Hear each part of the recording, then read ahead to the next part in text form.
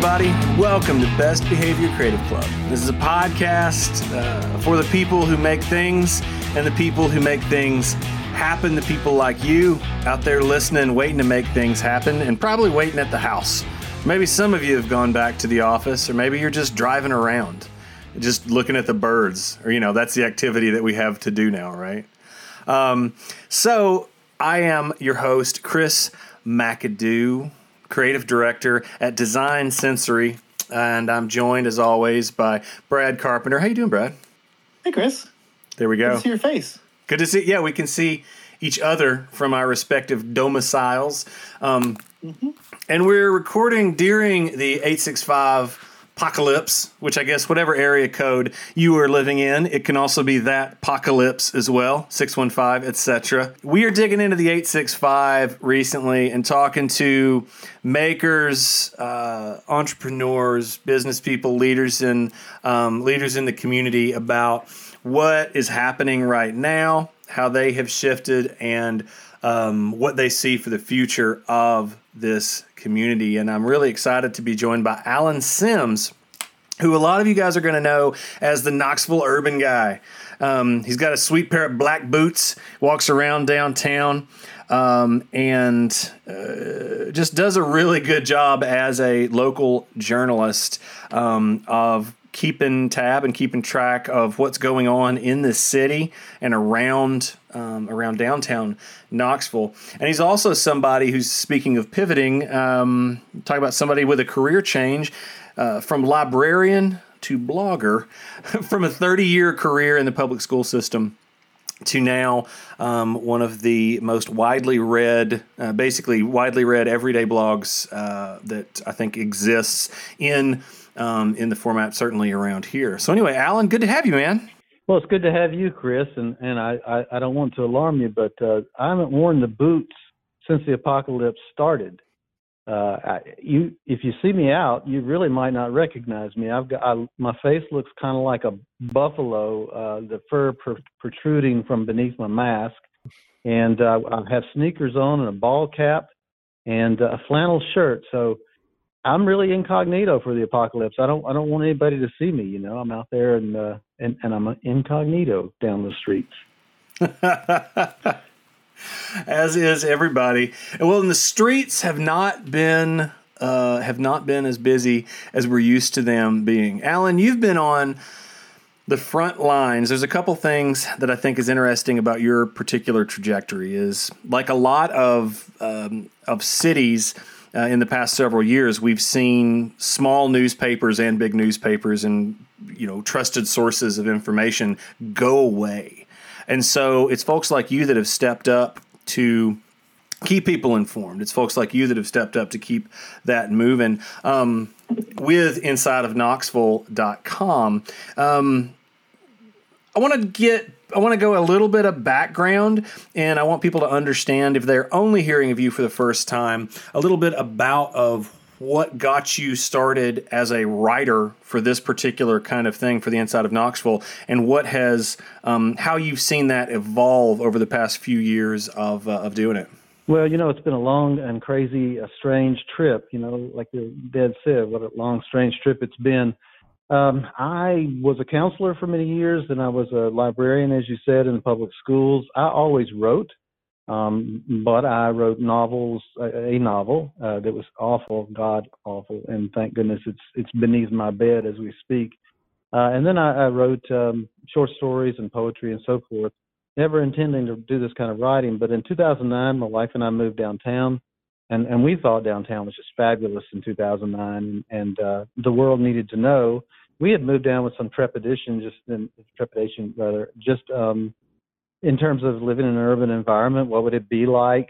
Would we be safe, et cetera? So when we just moved down here, took a chance, and fell in love, nobody was writing about it. I felt like to the degree that it deserved. So I started doing it online, just hoping that a few dozen people might catch the blog and realize it's a great place to live and come on down and join us or visit. And what I didn't understand was we were at the beginning of an incredible trajectory. And so readership, eventually shot up into the thousands, and it became a career. I retired and did this full time. since the pandemic, it's been really interesting.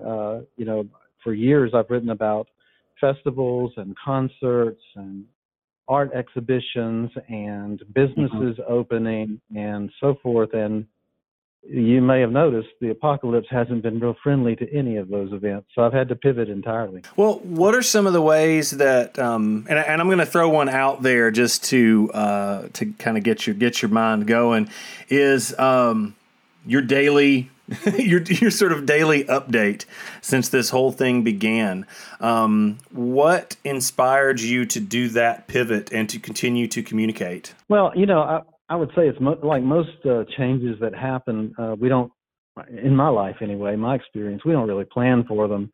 We make the best plans we can, but who saw the pandemic coming? So it's not like I had my pandemic plan ready to go into motion. The truth is that we hit a certain, I think it was a Monday, early to mid March, where I realized, even though I had some material that I was ready to publish, I had to write about what was going on because the other stories just seemed to be unimportant. I had a whole photo shoot of the Embassy Suites Hotel, for example, and I'd done an interview with Pash Patel, and I was ready to run that. And on that Monday, I had to say, it's kind of disingenuous to even talk about anything other than what's happening. And what I thought I would do was write about it and say, this is going to be a crazy time. And then I would get back to my normally scheduled programming. But, we all thought early that we would be able to get back to our normally scheduled programming pretty rapidly. And the next day, I felt like I needed to say what had happened because things were happening really quickly. And it just turned into a daily report. And people, some people have not liked what I've said, but a lot of people seem to have really appreciated it. So I've continued. What was the negative comments you were getting? So it's interesting. Unfortunately, we're at a position in this country where everything is political. Yeah. Everything is political. And so to write about this, I felt like I had to, at the beginning particularly, I had to give enough context because I hadn't been covering it. This was an international story or a national story. It wasn't local. And so in just bringing everybody into, okay, here's where we are, I felt like I had to say this is what's been happening and now here we are. And in doing that, I said what I felt to be factually accurate, and that was that after weeks of saying that it wasn't a problem and that it was going to go away, President Trump had pivoted and he had made a declaration of a national emergency. Well, that was enough to make people angry. Any criticism that is perceived, let alone is in reality, of the president is pretty stiffly opposed by certain people. And we've gone from there, and it's too bad. I mean, like so many other things in American politics these days, the crisis has been the same. People are certain that they are correct, whatever their perspective is, and they're angry at anybody for having a different one. Yeah. And that's a really hard context in which to try to have a conversation, to try to shed light on any kind of topic. And I think we've mostly navigated that. I had some back and forths with some people in which I just refused to escalate and, took their sarcastic questions as just a straightforward question and answered them that way. And it has de-escalated things somewhat. People, I'm keenly aware every day when I write, and this is exhausting, I'm keenly aware that every phrase of every sentence is going to be scrutinized. Well, even today, what is today? It's May 20th. So we just got, today the word was, and again, this is happening in cities, all over the place, but today we got word that our phase 1 will actually end a little bit early on May 26th, and that'll move us into phase 2, which we're not all allowed to get back together and start French kissing, but where things will start to quote unquote open up a little bit. So what are some of, like, in these past couple of months, Alan, what are some of the stories that you've come across and the people that you have talked to that have, that you feel like are dealing with this in a positive way or doing the most that they can to deal with it?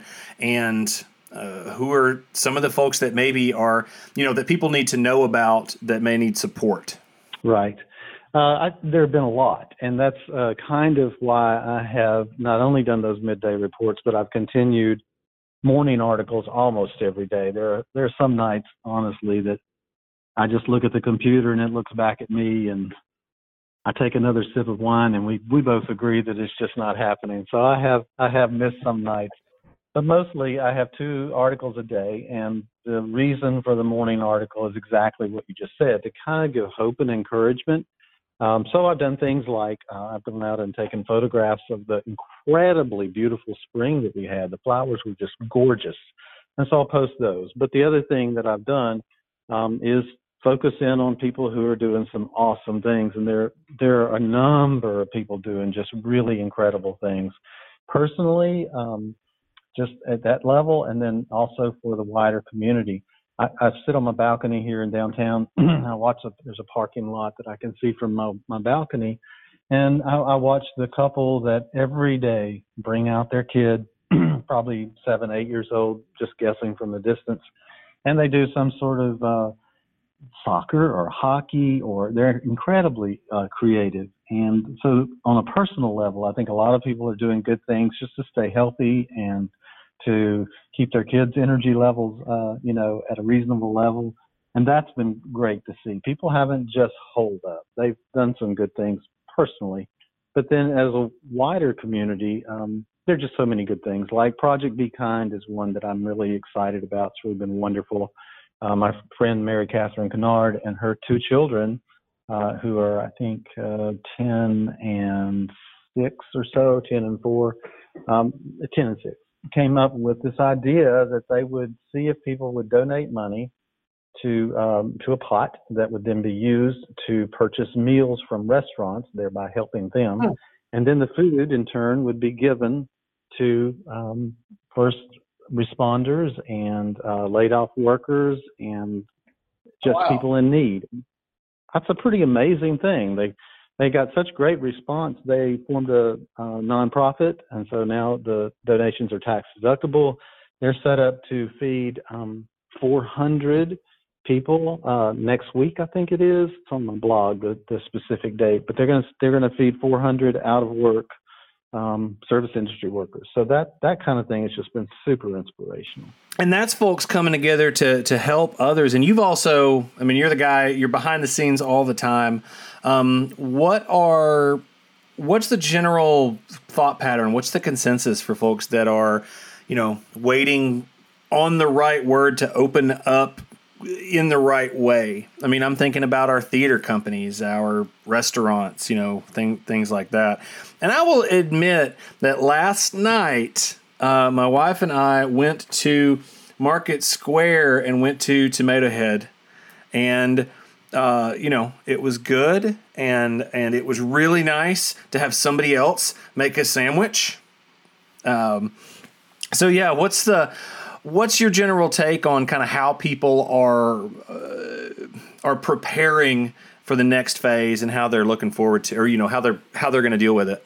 Well, let me flip the question on you for a second to follow up with what you just said, and let's see where we go. So you went out to Tomato Head last night. It was nice, no doubt, to have somebody cook for you. Your food is always going to be good there, so that was great. How did you feel? And did you leave there thinking, well, gosh, we're going to start doing this regularly? Or did you think, I'm going to wait a little while before I do this again? Where were y'all when you left there? It's a weird thing, honestly, to be in a restaurant like that you're used to being in the middle of so many people, so much bustle, so much hustle and bustle. And they've got it all, sort of cordoned off, every other table, kind of a thing. So I think from a safety and a sanitation standpoint, it's like I have a lot of confidence there. honestly. And we wear the masks. I mean, obviously we don't wear masks when we eat, but everybody's masked up, all that kind of stuff, from a safety and a sanitation. I think that the weirdest thing was that the vibe is that emptiness, right? I think for a while until it's safe, right? Until restaurants open up and things like that, it's always going to feel, if it's 2:00 in the afternoon or 2:00 at night, it's going to feel like you're the last guy that showed up and made the, like the 8:59 order when the place closes at 9 and you're it. And it's going to feel like that sort of deserted diner feeling. So, are we going to do that again? Yes, we will. I mean, honestly, because I feel like we want to get out and we want to support, those local places. But also with, I'm trying to think about places I've been, grocery store and Lowe's and things like that. And we're looking at, do you get nervous when you're around too many people? And the answer is yes. And that's going to continue, I think, for quite some time, Well, I would say that we have a similar perspective to you guys. I mean, my wife and I, we have places that we are more confident than others that they'll follow proper guidelines and so forth.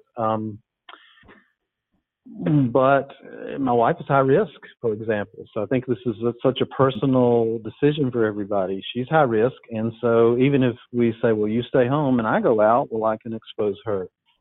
So it's just a really tricky time for everybody to navigate. What I hear on my blog and what I see and on social media in response to my articles and so forth is just people are all over the map. I mean, there are people who say this was stupid from the beginning. We should have never shut down. It was all overblown. Those folks focus on local numbers, which have been super good. I mean, relative to being in a pandemic, we've had 5 people die in 2 months, and that's a really low number relative to the people who die from all kinds of things. So some people say it was overblown and we should have never done it. And they've been going out. They're not going to stop going out. I see them in groups downtown. Certainly, I read about reports of Home Depot and Lowe's and those kinds of places that are just packed. All the way to people who are just saying the explosion's coming any second. We can't get out from our houses at all. It's just it's all over the map. That we're all going to be nervous for a while, even when we start going out, because obviously we can't do this forever. So there will come a time, and I wonder how long we remain nervous and how much. And then probably the answer to this probably depends on how long this goes, because I don't think most people think that we're finished with this. But how long this goes may determine whether we feel comfortable for a long time or whether we change long-term behaviors, not just short-term. And that's going to be really interesting to see. Well, what do you see as, the birds are chirping. Like you said, it's been a juxtaposition of this beautiful spring with, everybody not, essentially being inside. And now that we're just kind of starting to get out and enjoy it. What would a good message be from you to your audience, for Knoxville, kind of coming back for those businesses and those places that are being as creative as they can with their plans for return? That's really difficult because, we don't know. I mean, if I know the people who work at a lot of restaurants, and you do too, downtown restaurants particularly. So I know who's doing the right thing in the kitchen, even if I can't see the kitchen.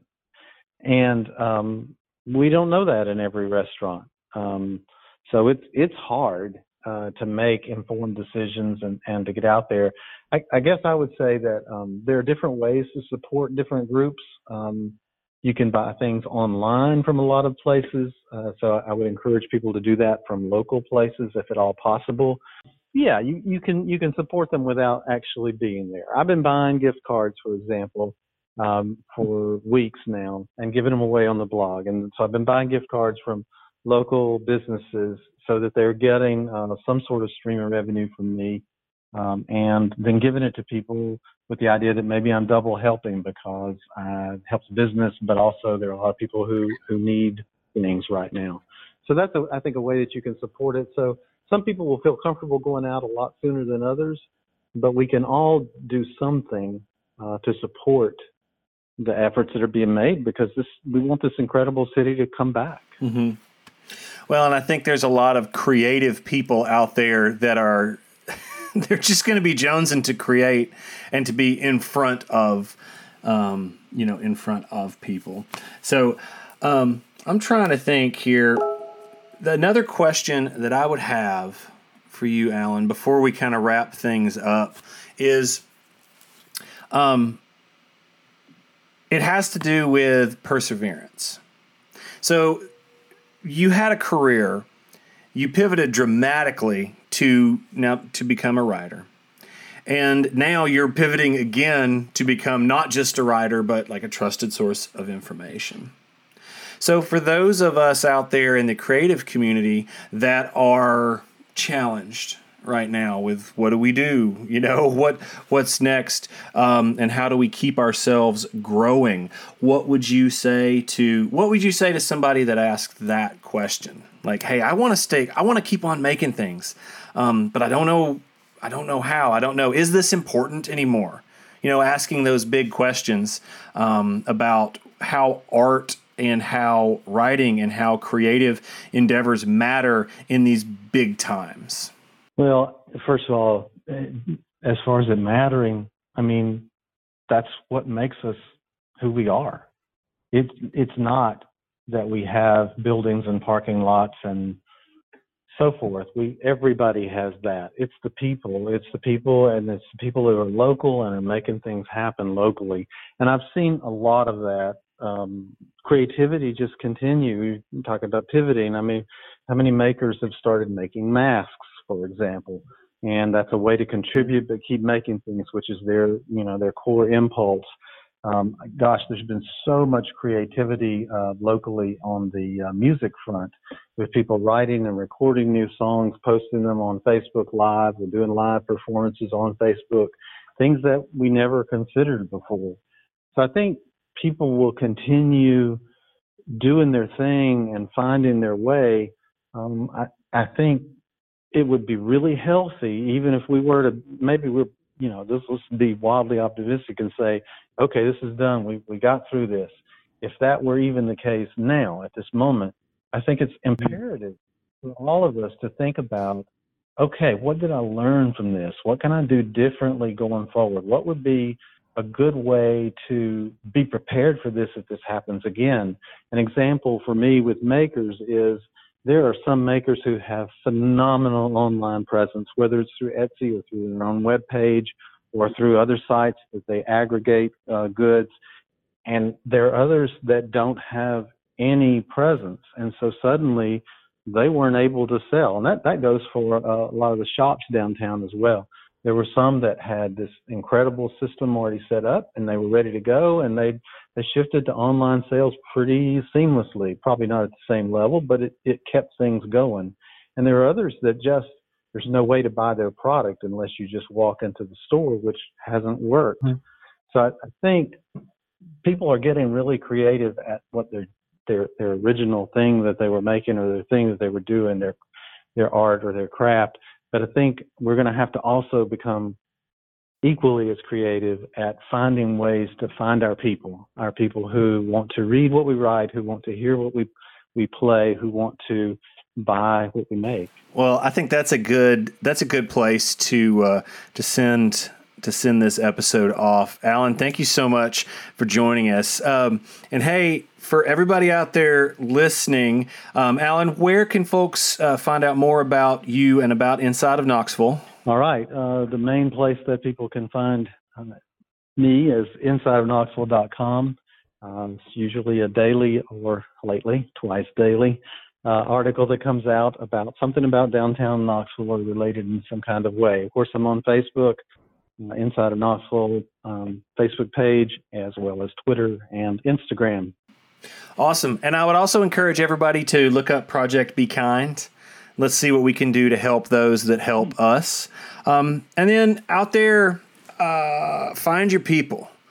So what you said was really important here, Alan. You're talking about how folks are creative, but then those folks that are creative are also willing to go that extra step to share that creativity.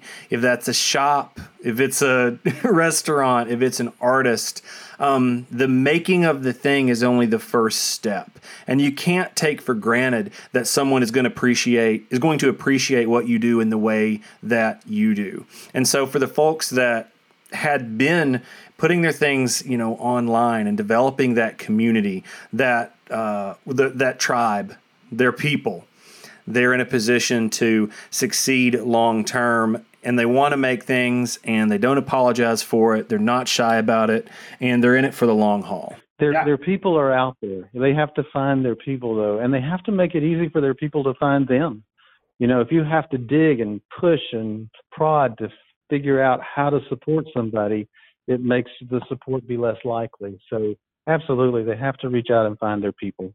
Find your people and make it easy for them to support you. You guys, I appreciate you listening to this episode. I appreciate Alan Sims, the Knoxville urban guy. Hopefully, buddy, we get to see you back out in them black boots again soon, or when everything is loosened. Y'all, this has been Best Behavior Creative Club. As always, I'm honored to be in your ears wherever you are listening. If you do like what you heard, I would encourage you to share episodes. Leave us some reviews. Let us know what you're thinking. Look us up on social and share with your friends, your enemies, your neighbors. That guy in 7th grade named Joey that wore a leather jacket that threatened to beat you up after gym class, and then he did, share it with that guy. It's totally fine. Anyway, y'all, this has been Best Behavior Creative Club. I'm Chris McAdoo. This is an original Design Sensory production, and I want to thank Design Sensory for letting us get the word out about all these great things going on in the artistic 865 community. Now, y'all, why don't you go make something great?